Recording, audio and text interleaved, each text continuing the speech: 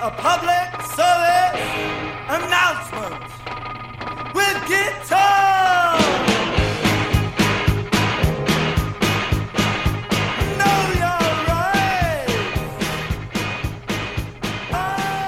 Oh yeah, what's up everybody? You know what it is. It's the Deadbeat MMA and More podcast, episode 13. How the hell are you?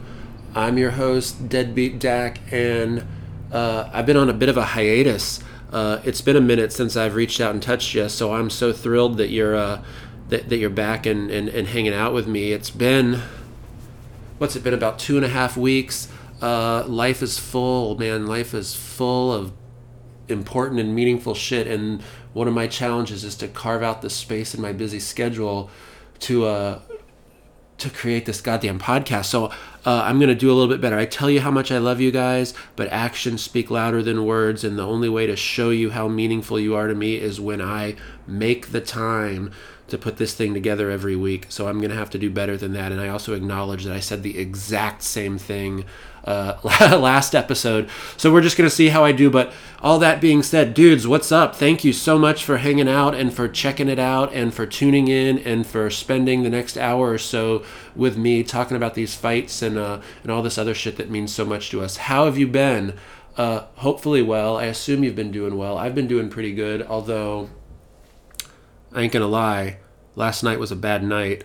I got off work, as I do, in the early evening, and then I went, me and my main man, Terrible Toby, went to the Red Dragon Casino in Linwood, Washington, in suburban Seattle, from about 7 p.m. to approximately 1 a.m., and I ended up dropping many Benjamins. I was playing that Hold'em, and my God, I just went on tilt, and next thing I know, I'm down like my rent money. Just kidding, I wasn't down my rent money. But yeah, I'm a gambler to the bone, and it was gambling's a series of highs and lows, and a bit of a low last night. But hey, it was fun, and that's what's important, right? That's what I tell myself. It would have been more fun if I left with like a fat fucking stack of chips, but I did not. But anyway, we went to Dick's Drive-In Burgers afterwards, which was tight. So I guess it was a good night. And also, since I'm already babbling about stuff other than the fights,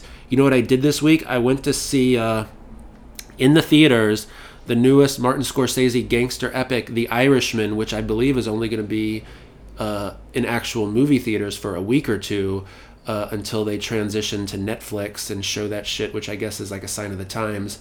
But if there's one thing that I love almost as much as I love the fights, it's it's great films and great literature, and Martin Scorsese's gangster films are nothing but masterpieces, man. They're Casino, Goodfellas, Mean Streets, and some of his other like non-gangster, like Raging Bull certainly, and Taxi Driver I guess to a lesser extent, but whatever, blah blah blah. I'm like, Martin Scorsese, one of the greatest American artists of my lifetime, and he dropped a late career resurgence as though his name were Bob Dylan dropping Time Out of Mind.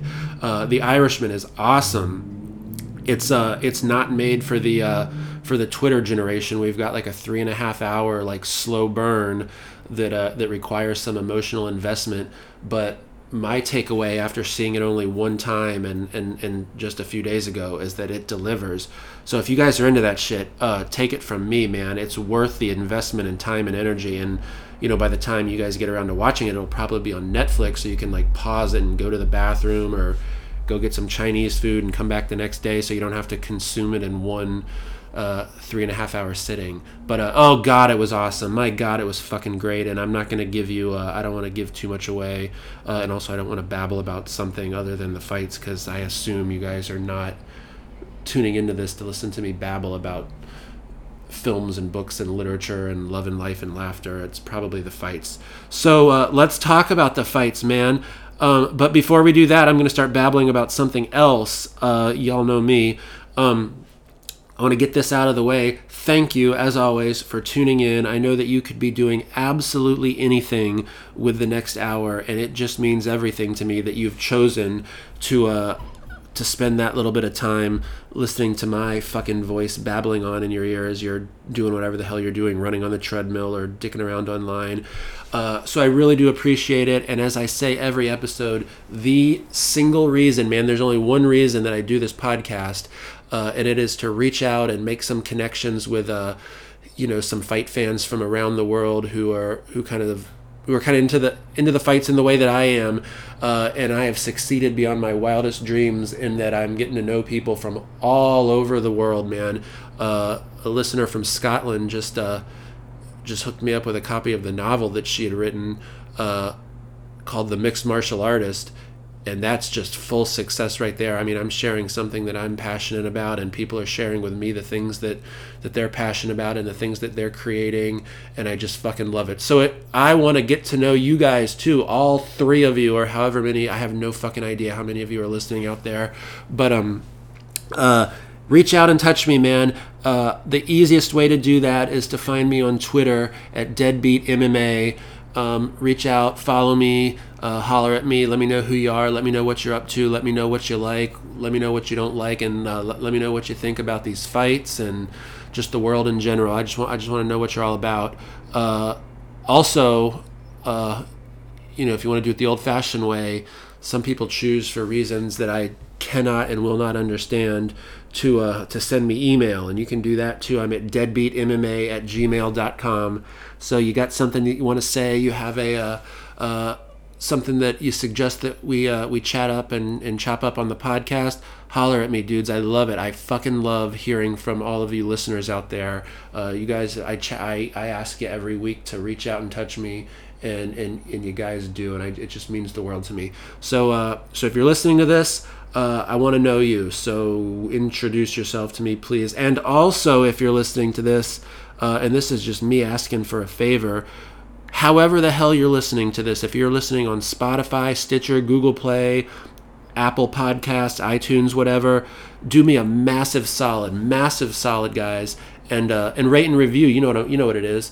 I love is the word I'm using. Those 5-star reviews I see from time to time. It hits like the fucking dopamine floods my brain like I just hit a jackpot or something. And if you're so inclined, maybe even like drop a few words in the review, and a few nice words goes a long way, not just to making me feel good, which is important to me, but it triggers some complicated, like, shadowy algorithm that they've got going on in this internet that helps put my podcast that we all love so much in front of a few more eyeballs. So give me a rate and review if you like the podcast, if you like what you hear, if you like what we got going on, let us know about it. If you don't like the podcast, man, if you hate this shit, which is a valid conclusion to come to. I mean, I've been fortunate that I've only, for the most part, gotten good feedback, but there's been some negative comments, and every little piece of constructive criticism has been spot on, and I've got thick skin, so I can take it. But if you think it sucks, maybe reach out to me individually and let me know how crap it is. But anyway, all that being said, thank you so much. Rate and review, holler at me, let me get to know you. Let's go out there and throw our arms around this fucking thing called life and just squeeze it until it pops. And that requires you guys getting in touch with me, because I can only babble into this stupid little blue light microphone so much. But anyway, man, hey, man, we've had some fights, man. It's been a couple weeks, so I don't want to chop up all the old stuff.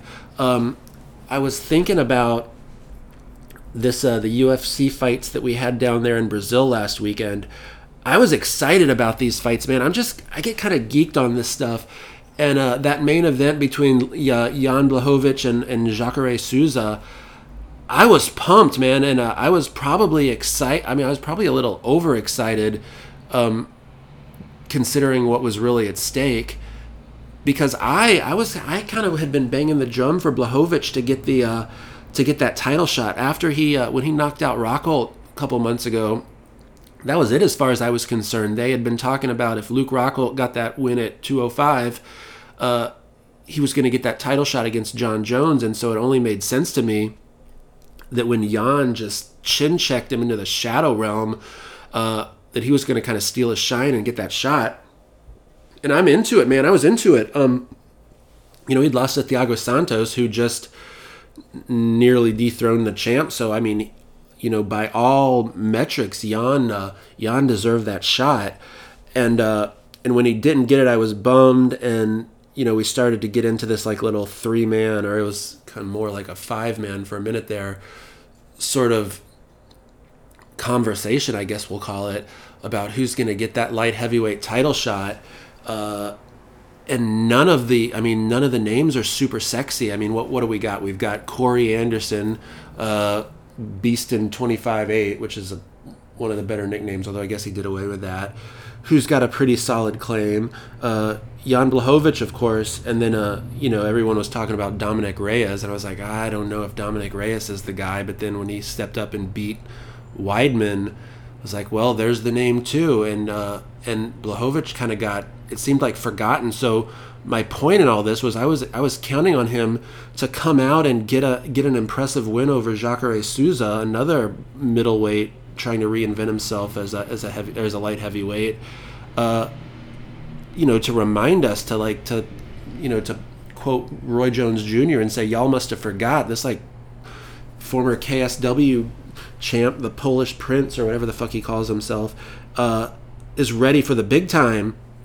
And so I was pumped for him to do that, man. I was absolutely picking him to win the fight, but I was expecting him to come out there with a sense of urgency and let us all know what time it is. And you guys saw that fight. He did. Now, he got the win, barely. It's debatable whether he earned that win, but he certainly didn't. I mean, he certainly didn't impress anybody. And, anyone you've talked to has gone over what a dismal, dull affair the main event of that card was, to quote the Rolling Stones. But my God, that fight was just dreadful. And I'm that guy that like loves every fight, and I just like take it as a point of pride that I'm not going to be complaining about fights. But I found myself in this main event just like wondering what the fuck was going on, like, okay, what happened? Like, Jacare tries to get it tries to take it to the ground. They end up in a clinch against the fence. It becomes pretty clear early on that he's not going to have a lot of success getting the takedown. So we're going to have a striking, this is going to be a stand-up fight. I mean, what was Jacare, I think, ended up being something like, I'm not looking at the stats, so I'm just kind of remembering off the top of my head, but what was he, like 0 for 8 in takedown attempts? I mean, we got a kickboxing match here, and neither guy just seemed to want to, it's not that they didn't want to win, it's just that neither of them seemed willing or able to adjust the game plan. And I know Jan Blachowicz, I can never pronounce his name.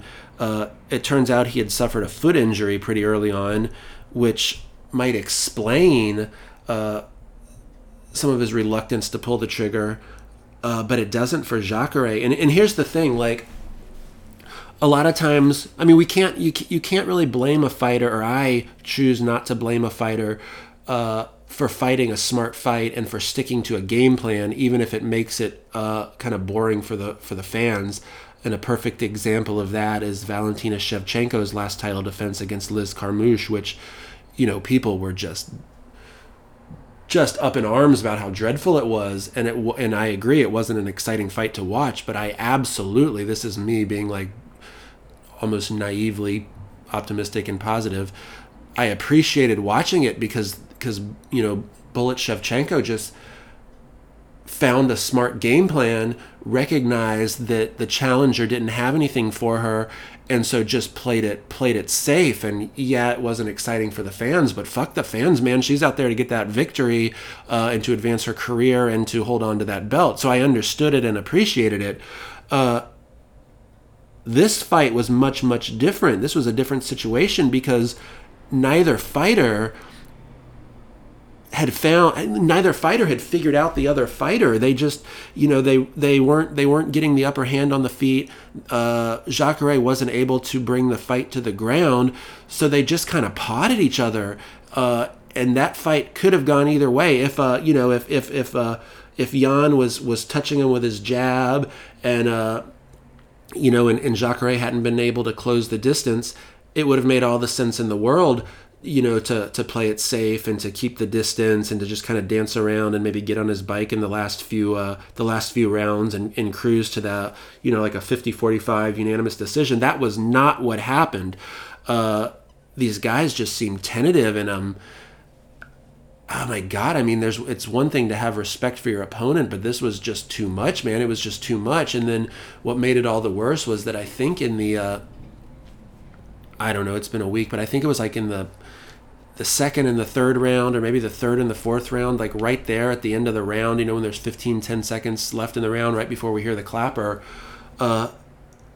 Jan makes the decision to kind of pull the trigger. I mean, there was more action in the last 10 seconds of those two rounds, those 20 seconds total, than there was in the entire rest of the fight. And so I don't know exactly what the game plan was there.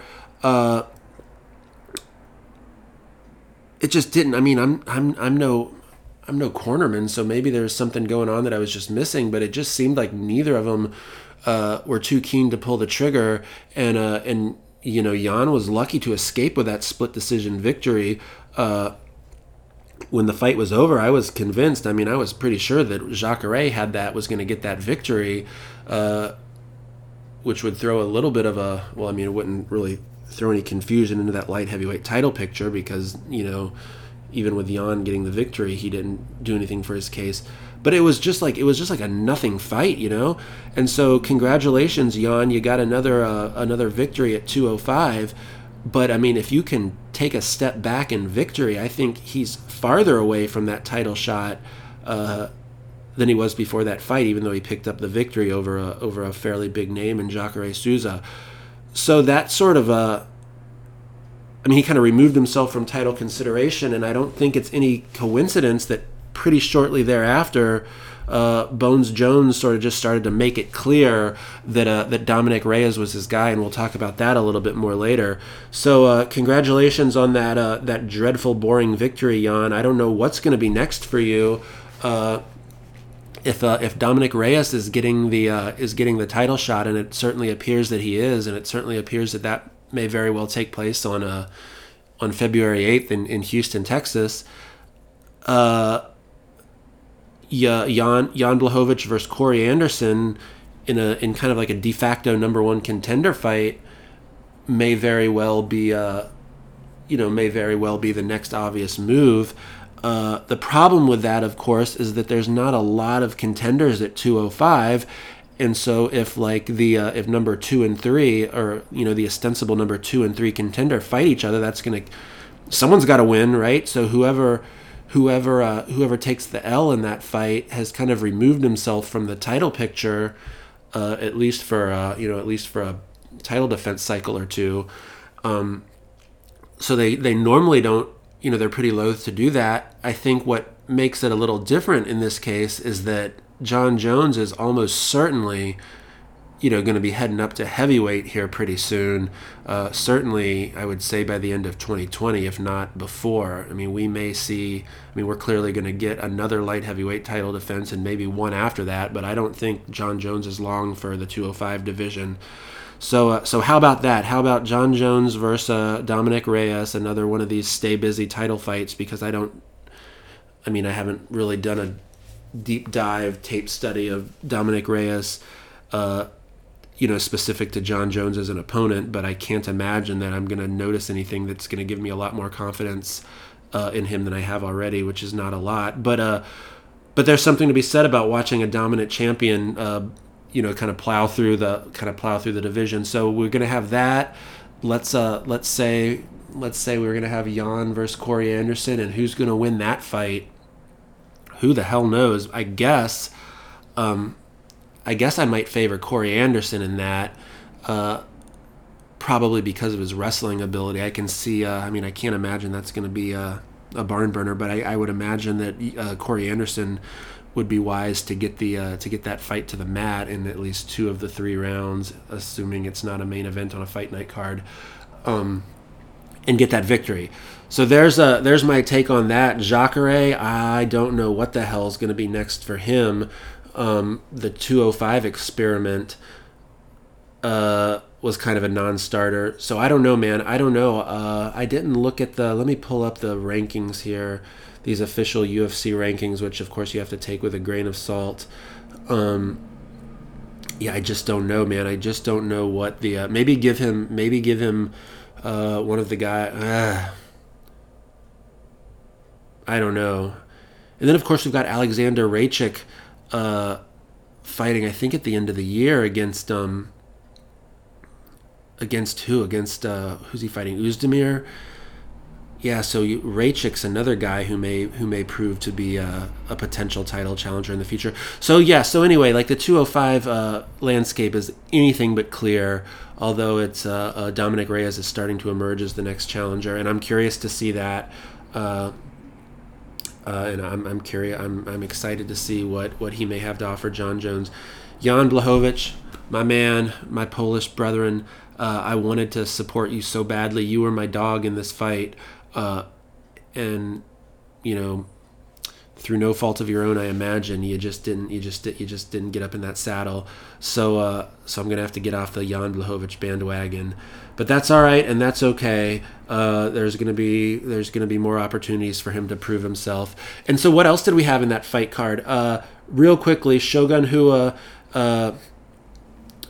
left with a split draw in a fight that, by all indications, he should have lost. I mean, Paul Craig, who in the world would have expected him to outstrike Shogun Rua? But that certainly appears to be what happened.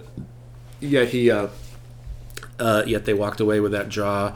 And then perhaps the most important, perhaps the most impressive fighter on that fight card, you know what I'm going to say, Charles Do Bronx Oliveira, getting that KO, man. Now Charles Oliveira, everybody knows him as this jiu-jitsu wizard, who, if I remember correctly, I think he's got more submissions than any fighter in UFC history. Is that right? Yeah, that's I'm pretty sure that's true. But man, he's starting to find his hands. Did you see him touch up Jared Gordon there? I mean, he was showing some fairly slick boxing, and this coming on the heels of his touching up Nick Lentz. We're looking at two KOs in a row, or two TKOs in a row at any rate, and we're starting to get ourselves a sneaky little lightweight contender. What has he got? He's got 6 victories in a row, and then prior to that, a loss to Paul Felder, and then a few losses before that. But I mean, we're looking at a guy who's got 6 wins in a row in this lightweight division. Were he to be competing in any other division at all, we'd be talking title fight after 6 impressive victories. But of course, he's in the lightweight division, and for some strange reason is still sitting there at number 13, behind some fighters that have taken some L's. So, geez Louise, that's just not accurate. But Charles Oliveira is looking good, and he's a name that people know, but I don't know that he's a name that people think of as the elite in the division. But he's a win or two away from really being impossible to ignore. So I'm really looking forward to what might come next for him, and I don't know what that might be. But for my money, he stole the show there in São Paulo last weekend with that sweet ass KO of Jared Flash Gordon. Man, did he look good. So there it is. Those were the fights last weekend. Not lighting anyone on fire with that event, but the UFC train just marches on. The show must go on. Although now we're finding ourselves in a little bit of a down period here. We don't have any UFC fights for 3 weeks, right? I think the next fight is on December 7th. They're in DC. The Alistair Overeem versus was it Jairzinho Rozenstruik, who I'm really curious to see this fight. Rozenstruik has looked super duper good so far, except for we haven't learned a lot about him. We've learned that he's got knockout power, and as far as I know, none of his fights have gone out of the first. Oh yeah, no, Junior Albini made it to the second round. But yeah, this guy, does Rosenstruik have any, what happens if we get it to the ground? I don't know if Overeem is the guy to show us that, although Overeem's certainly capable of getting it there. We've got two kickboxers. It looks like Rosenstruik has had a nice, impressive kickboxing career, and also when you learn a little bit about this guy's life, it looks like he's sort of he's kind of got a Francis Ngannou thing going on, in which he's like, the truth is stranger than fiction. It looks like he's got some colorful baggage. Looks like he was arrested for getting involved in the drug game, but somehow got out of the charges. So I certainly don't want to imply that he was caught up in the game, because it looks like he's been cleared of those charges. But it just looks like he's got some exciting experiences out of the cage and out of the kickboxing ring. And most importantly, we've got another heavyweight who's asserting himself as a main event fighter. And I realize that in this case, it's only because of the really just super sad, scary, and I hope it doesn't turn out to be a tragic situation. I hope there's a happy ending. But Overeem's original opponent, Walt Harris, had to pull out of the fight because of his stepdaughter's gone missing, and you guys have heard all about this, so I'm not going to recap that. But my God, oh my God, of all the reasons, geez Louise, that's just heartbreaking. So man, I certainly hope that somehow, some way, there's good news, or at the very least closure, because right now it just seems like it's a big question mark, which just has to be killing the big ticket Walt Harris. I'm not a father myself, so I can't speak from experience, but my God, my heart goes out to Walt Harris and his wife. But in the spirit of finding the silver lining, what this allows is for a promising heavyweight prospect, Jairzinho Rozenstruik, to step into the spotlight, and let's just see if he's ready to shine. I hope so. I hope he puts on an impressive performance, and I hope that someone is able to teach us or help us learn whether or not this guy's got anything on the mat, because that's something we just don't know yet, or at least that's something I just don't know yet. So there's the UFC. What else do we have coming up, man? Well, tonight, Friday night, we do have some interesting fighting. Bellator is having one of their Bellator European cards over there in London, and it appears that Bellator has just finally kind of hit the fuck it button and is not even pretending at this point that these European series fights are for us Americans, because I found myself, anybody who's listened to this podcast knows, like, my pet peeve has been these European series cards where they're tape delayed on DAZN. They won't let us watch them live, and I challenge any of you to spend any time online, even if you utilize the mute feature on Twitter, without getting spoilers for these fights that we don't get to watch live. I never was able, not once, even by accident, was I able to watch the Bellator European Series cards without getting spoilers ahead of time. But Bellator's finally said screw it, and now we're not even able to watch these. It looks like it's available on the app only. So I might, and by might I mean definitely will not, be watching this Bellator fight card. So it's like, congratulations, Bellator. The only thing, you're a solid number 2. You've proven yourself to be a fight promotion in many ways, the equal of the UFC.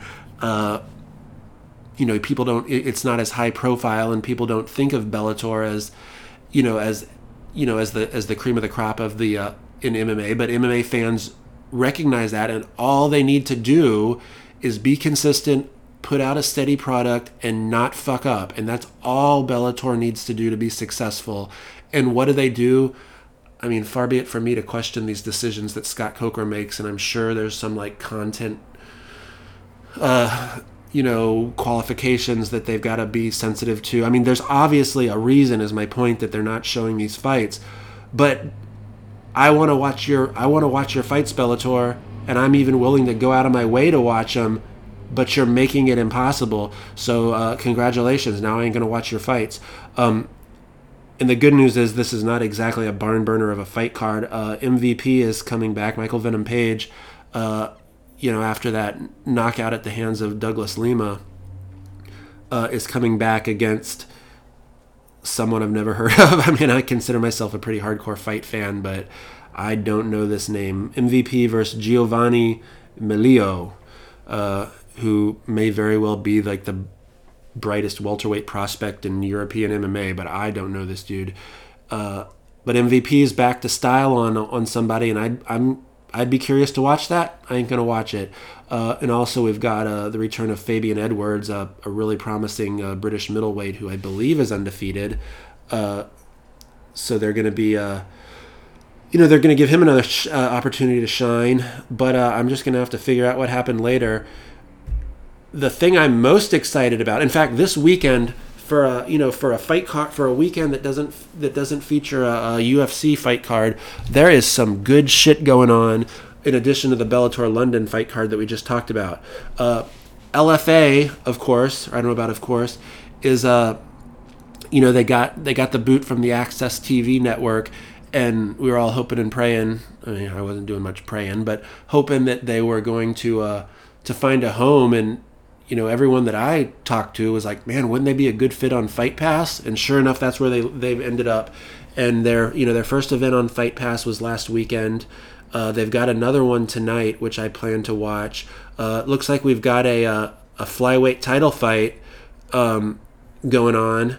LFA may have the most competitive flyweight division right now. We've got a 9-4 fighter going up against a fighter with 18 losses. For the right to call themselves world champion. So I'm curious to check that out. And I'm just really excited excited might not be the word, but Bellator, the LFA has found a home on UFC Fight Pass, which may very well single-handedly justify continuing to pay the $9 a month that I pay for Fight Pass if it weren't for the back library, which makes it well worth the price. But so I'm excited about that. Later on tonight, and this may not mean a lot to some of you guys, but it means everything to me. There is a big match, could not be bigger, that many of you probably have no interest in. And it's in the world of college wrestling, which anybody who knows me knows that of all the combat sports, MMA is probably my third favorite, boxing my second, and by far my favorite is amateur wrestling, particularly college folk-style wrestling. So we've got the number one team in the nation, the number one squad, Penn State University, going up against my beloved number 5 Arizona State Sun Devils. I have a tremendous connection to each of these schools. Arizona State, because that's where I graduated. I, of course, being a former college wrestler, but I did not wrestle for Arizona State. I had gotten injured and kind of went on a little bit of a lost couple of years before I made my way out west. So I was not a member of the ASU wrestling team, although I've been a big fan since day one, even when I was like twacked out of my mind high every minute of the late 90s. I still would go to all the home meets. And have been following them ever since, and now they're making an incredible resurgence, featuring probably the best current wrestler in the NCAA, their 184-pounder Zahid Valencia, who's the two-time defending national champion at 174 pounds and has moved up to 184 pounds this season. And if all goes to plan, number 1 ranked Zahid Valencia is going to be going up against Penn State's number 2 ranked Shakur Rashid. Now, for a number 1 versus number 2, you would think that there would be a lot more heat around it, but such is the dominance of Zahid Valencia that really nobody is expecting an upset here, even though he's facing the number 2 ranked wrestler in his weight class. But there's also just some really, really, really good matches going on. At 165 pounds, Penn State's number 1 ranked Vincenzo Joseph, defending national champion, is going to be facing our number 5 ranked Josh Shields. And I'm hoping for I'm seeing an upset there. This is a rematch of the national semifinals from last year, where if I remember correctly, Vincenzo Joseph got the would go on to win the national title, and he beat Shields. I think it was 3-2. It was a dogfight, man. And Shields appears to have improved for his senior year, and he's a returning All-American. And I'm counting on him to bring the fight to the defending champion. And there's a bunch of other good stuff here at 174 pounds. And if you guys don't give a shit about this, I completely understand. But at 174 pounds, Penn State's top-ranked Mark Hall, who has come in number two, has been the national runner-up for the past 2 years, to none other than the aforementioned Zahid Valencia, who's now moved up again to 184 pounds. But that was the best rivalry, individual rivalry in college wrestling for years. Zahid Valencia versus Mark Hall. They're 2-2 against each other in their college careers. Mark Hall beating Zahid in the national semifinals their freshman year, and then also beating him in a dual meet last year. Zahid, like a true champion, knows when to rise to the occasion. His 2 victories over Mark Hall were in the 2019 and the 2018 national finals. So Zahid's got 2 big victories over Mark Hall. Mark Hall's got 2 big victories, although not quite as big, over Zahid Valencia. But here's the point: Zahid Valencia's got a brother, not a twin brother, although they're in the same class. I guess these are what you call Irish twins, because I believe Anthony Valencia is like 8 months, or wait, that wouldn't work, about a year older than Zahid. But he is the number 8 ranked guy at 174 pounds, and so he's gonna step in for his little bro Zahid and take on top ranked Mark Hall. And then in the heavyweight division, Penn State's top ranked Anthony Cassar Sr., who is himself the returning champion, is facing our Tanner Hall, who's a graduate student and in his final year, and he's a returning All-American who's kind of in some ways underperformed in his career. But Penn State's the odds-on favorites to take this dual meet. They haven't lost a dual meet for I think like 4 years. But if we get a few breaks here, let's say if Tanner Hall is able to get the upset, Josh Shields is able to get the minor upset. And then hopefully Ja'Cory Teamer, who is the redshirt freshman that's just going to be a future national champ, got injured earlier this year, and he may be coming back. But if he's back this tonight, oh my God, ASU might just be knocking off the number 1, just dominant and defending champion Penn State Nittany Lions, who I like. I love Penn State. I'm always an underdog guy. I don't like, I hate the Patriots. I hate the Warriors. Hate's a strong word, but I never go for these dominant teams. Don't like the Yankees. Cheer against Alabama in football. But I have a connection to Penn State in that one of my high school teammates went on to wrestle at Penn State, so I always followed his career. And then when I was a young man in college in Pennsylvania wrestling, I spent some time on the Penn State campus in the mid 90s. And since this is a family podcast, I won't go into too much detail about what went down there. But my God, I had myself a happy time in Happy Valley. I have nothing but fond memories about the Penn State campus. That's actually the very first time I ever drank in a bar. So that tells you how long ago this was, back when I was 18. I might have been 19. I was a young man. But anyway, man, boy, do I get nostalgic and romantic about college wrestling. And we have got a fight tonight. So those of you that are in the USA who have got the Pac-12 network online, Pac12.com, and then there's going to be some link somewhere you can watch this. I would love it if some of you guys who may not be college wrestling fans decided to watch. Oh, and more to the point, we're probably looking at some of like the 2025 UFC champions performing, competing tonight. Everybody knows that college wrestling, that amateur wrestling, is the best base for the best base for MMA, and Penn State's former champions are really just making a name for themselves. Phil Davis was a national champ at Penn State. Ed Ruth, national champ at Penn State. Bo Nickel just made some news he's a 3-time defending champion who just signed with First Round Management and is going to be is going to be entering MMA after the 2020 Olympics, or after his shot at making the Olympic team. So there's a pretty good chance that in this meet tonight we've got some future Bellator or UFC champions or contenders. So get in on the ground floor. But my point is, if any of you guys end up watching this, dude, I would love to chat wrestling with you guys. I love college wrestling to the marrow of my bones. So tune in and check it out, and let's chat about it.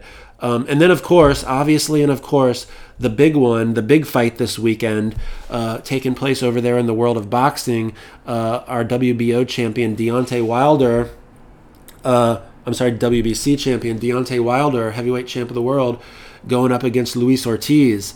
And nobody appeared, and this, of course, is a rematch of their 2018 fight, in which Wilder got a nice 10th round TKO there. But what people seem to be forgetting is that Ortiz nearly closed the show. And I don't know if I'm going to be betting on this fight, but people are sleeping on Luis Ortiz tremendously here. Last I checked, he was a plus 400 underdog, and that is nothing but value. So I just said I'm probably not going to be betting on this fight, and then I just explained to myself why I should be. So maybe I will sprinkle a little bit on Ortiz. That being said, I'm counting on Wilder to have added a few more tools to his toolkit. I mean, he's a fighter that seems to rely almost exclusively on his power. I mean, he's not a practitioner so much of the sweet science as he is just getting in there and looking for that knockout blow, which in 39 fights, I guess, has materialized. Of course, it didn't materialize against Tyson Fury last year. But that's what's at stake here.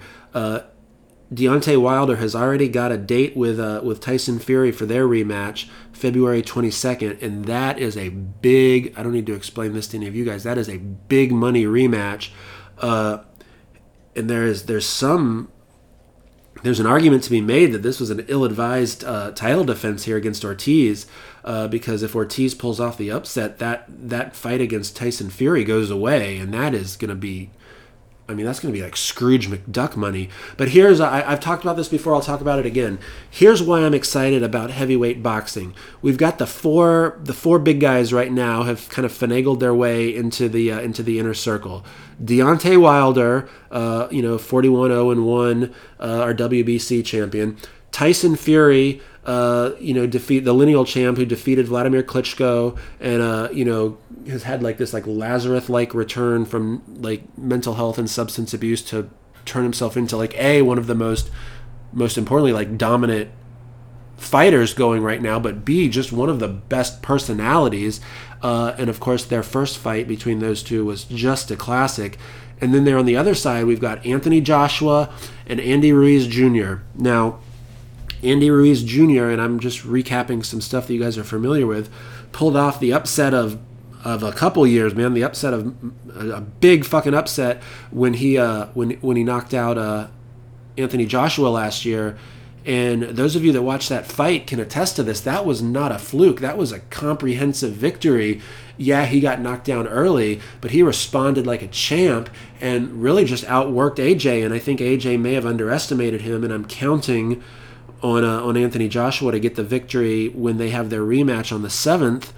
But it is by no means a given. That's going to be a fight. Don't let Andy Ruiz Jr.'s chubby physique and just kind of like goofy disposition fool you. This guy's a fighter to the bone. So we've got a little bit of a tournament of sorts set up here. Ruiz and Joshua are going to have their rematch next month. We've got Deontay Wilder versus Luis Ortiz here. And let's all just hope that Wilder gets the victory to set up that rematch with Tyson Fury in February. And what that sets up, and this is what I'm looking forward perhaps more than any other combat sports related possibility or fight available. In fact, if I were going to have like a Christmas list here, this would be at the top of my Christmas list. Santa Claus, I've been incredibly good this year, so bring this shit to me. I want the winner of Deontay Wilder, Tyson Fury, to fight the winner of Andy Ruiz, Anthony Joshua, in the spring or summer of 2020. Put that in Las Vegas, Nevada, or maybe in like the Staples. I don't know, man. Just like put that here in the U.S. and you have got what may very well be the most high-profile and big-money boxing match of our lifetimes. I mean, Mayweather-Pacquiao was a big one, but it in almost no way was competitively relevant. This will be. So that's what I'm hoping for, man. And I'm watching this fight this weekend, kind of in some ways pulling for Ortiz because he's just a good, solid fighter and easy to cheer for. But bigger picture, man, I'm looking for Wilder to somehow, to get that victory again, to set up this this rematch with Tyson Fury, and then set up just like a huge fight for the undisputed heavyweight title, and probably the title of, this would bring boxing well into the American sports mainstream, and I'm looking forward to that. But what else do we have here, man? We got a nice little undercard on this fight, on this fight card too. Leo Santa Cruz, the number 1 ranked featherweight in the world, is going to be expected to handle his business against Miguel Flores, and then Luis Nery, who's a top-ranked bantamweight, is set to do battle against Emmanuel Rodriguez, who's pretty impressive in his own right. But here's what I'm thinking, and we all know that in boxing it gets confusing with the different promotional arms. But Luis Nery, should he get by Emmanuel Rodriguez, which I count on him to do, wouldn't it be nice? And it won't be the next fight, and it might not even be the fight after that. But there is a monster over there in Japan, a bantamweight monster who goes by the name of Naoya Inoue, Monster Inoue, who just put on the fight of the year for my money against Nonito Donaire, signed with Top Rank, I believe, and is coming over here to the United States to make himself a star. And he may very well be my favorite boxer right now, Monster Inoue. So Luis Nery, who is, for my money, the second best bantamweight around right now, wouldn't it be nice down the road to see what he can do against Inoue? I'd be curious to see that. I'd be curious to see Luis Nery against anybody, and I would definitely be interested to see Monster Inoue against anybody because, my God, that guy's a killer. And so we'll leave it at that. But let's tie up a few loose ends here. What else do we have going on? You're not going to believe this. We do have a little bit of breaking news.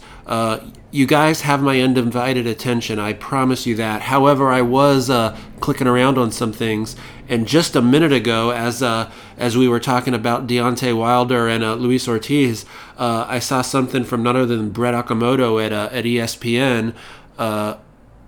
That fight has gone official, it looks like. So John Bones Jones is going to be defending his his light heavyweight title against Dominic Reyes on February 8th in Houston, Texas. So let's go over a few things. I'm just kind of like running down this off the top of my head, looking to the future before we get the hell out of here. But that fight card, UFC, I guess it's going to be 247.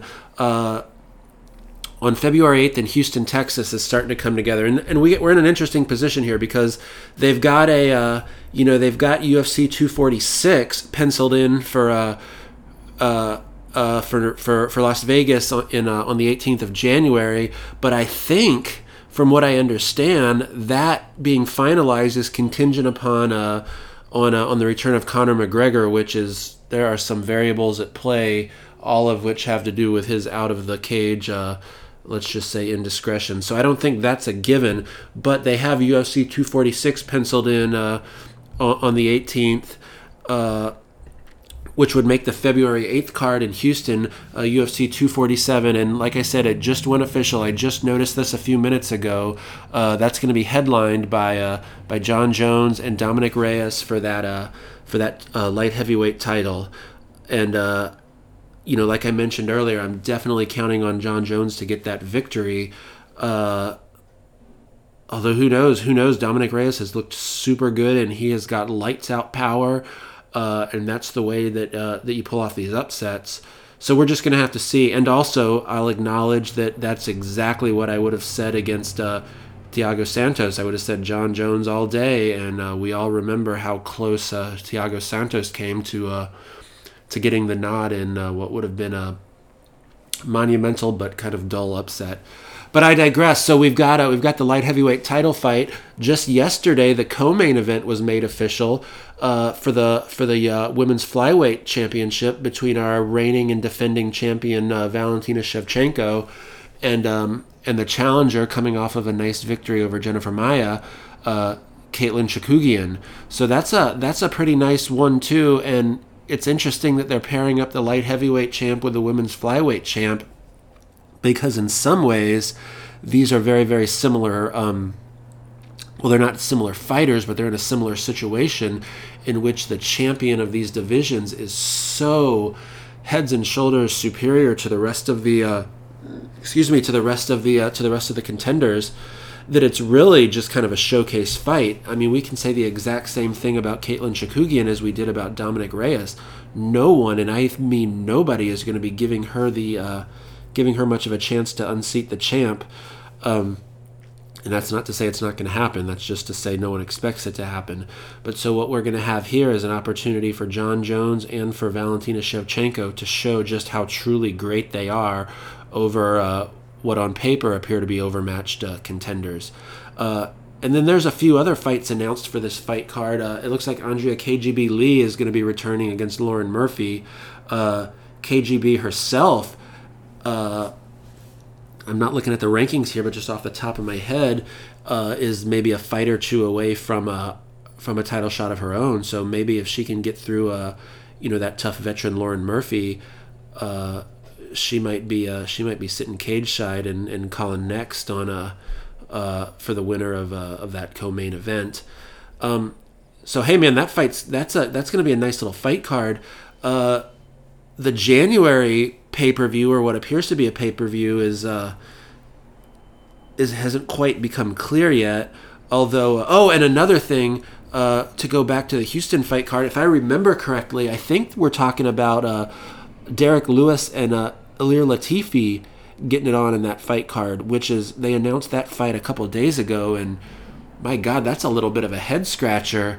I don't know what Ilir Latifi did to piss off the matchmakers, but that's just about the worst possible introduction to the heavyweight division for Ilir Latifi. So let's see what happens there. I guess they're not expecting him to make any noise up there and just want to get their contractually obligated fight offers out of the way. I don't know, but that's interesting matchmaking to say the least.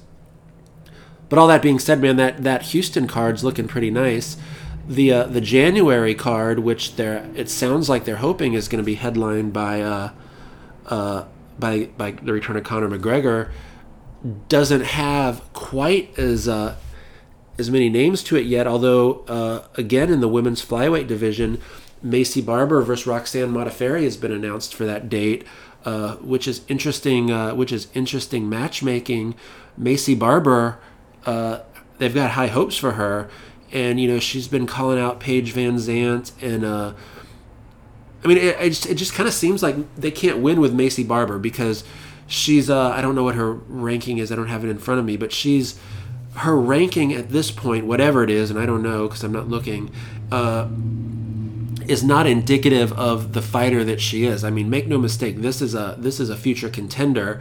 But she's young and she's brand new off the Contender Series, so she's got to get some names. She's got to get some fights to build her resume. And she's in that unenviable position of not being a name. She's ranked low enough that the higher ranked fighters don't have a lot of compelling reasons to accept a fight with her. So she just has to take the fights that she can get. And I know that a lot of people were complaining about I saw this online, good Lord, you can never, whenever you see people talking online, you always just have to assume that 70% of the time they're just talking out their ass.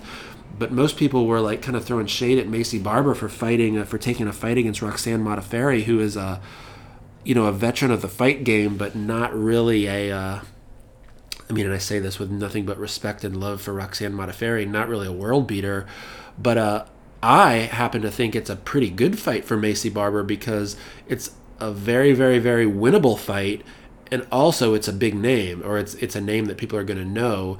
And when you get a name like Roxanne Modafferi on your resume, it makes it a lot more difficult for the for those ladies that got like a 5, 6, or 7 next to their name to to decline the fight. So Macy Barber moving right up there, and I definitely count on her to get this victory. And what else do we have? They've announced the first quarter of 2020. The fight cards are starting, or the schedule's starting to come together. They've got a nice little fight card shaping up here in Raleigh, North Carolina. Pretty nearby to where one of my best friends in the world lives. Headlined by Curtis Blades and Junior Dos Santos. Junior Dos Santos, of course, kind of becoming the fight night headliner king. I mean, he's always headlining these like little middle of nowhere fight cards, whether it's Wichita or Boise. Now it's in Raleigh, but and he's also becoming something of a high level gatekeeper. He turned Avoid Blagojevich away, whereas Francis Ngannou was able to get through him, and now we're talking title shots. So let's see what Curtis Blades has for our former champion JDS. And then, of course, also on this fight card, Frankie Edgar's bantamweight debut against the tough Corey Sandhagen. So they're putting they're getting Frankie straight to the front of the line, and if he were to get a victory here, we're talking title shot. I mean, that's the only thing. I mean, Corey Sandhagen, I think, is ranked number 3. Of course, bantamweight, and maybe we'll talk about this more on the next podcast because we're running out of time, but the flyweight and the bantamweight divisions are a bit confusing because Henry Cejudo's getting pretty close to starting to make some plans to come back, and it's time to kind of sort out who he's going to be defending against. But a victory over Corey Sandhagen would go a long way towards making a case for Frankie Edgar, and the reverse is true. Where Corey Sandhagen to get a nice victory over Frankie Edgar, well, I don't think he's getting next, but that's gonna look really freaking good on his resume. So there we have it. Oh, and also on that fight card, Rafael dos Anjos, RDA, going up against Michael Chiesa in a nice welterweight bout. And what else did we have? Ben Askren announced his retirement from MMA. And although, MMA retirements are kind of like high school breakups, they're just, it's more like pressing pause. But I tend to put a little more stock in this one. He had his UFC experience, and the great unanswered was how well would Ben Askren do in the UFC. He was like this 18-0 dominant champion in Bellator, and then won, and he finally made his way over to the UFC, and we found out exactly how he was going to perform, and the answer was probably not quite up to the level that maybe some people would have hoped. But you know what? I think that's probably going to be enough for now. I've taken up enough of your time. I will be back next week to chat about some of the stuff that we talked about tonight or this afternoon, and also to maybe we'll do a special Thanksgiving episode because I am overwhelmed with gratitude. So the holiday of Thanksgiving, a day in which we celebrate gratitude, that's right up my alley. And and also we'll have some stuff to talk about. So I am going to get the hell out of here and get on with my life. I invite you to do the same. Again, thank you so much, guys, for hanging out with me for this past hour. I'm just going to ask you one more time to rate and review the podcast on whatever the hell platform you're listening to me on. And I'm going to ask you again, maybe even a little more forcefully, watch the Penn State ASU wrestling match tonight so we can chat about it next week. But until then, man, whatever it is you're doing this weekend, what's today, Friday? Yeah, the weekend's coming up. Whatever you guys got going on, I hope you just rock the shit out of it. I hope you're doing well. I hope you have a great week. I'm going to have a great week. And until we meet again, I just wish you all the best. Thanks a lot. See you later.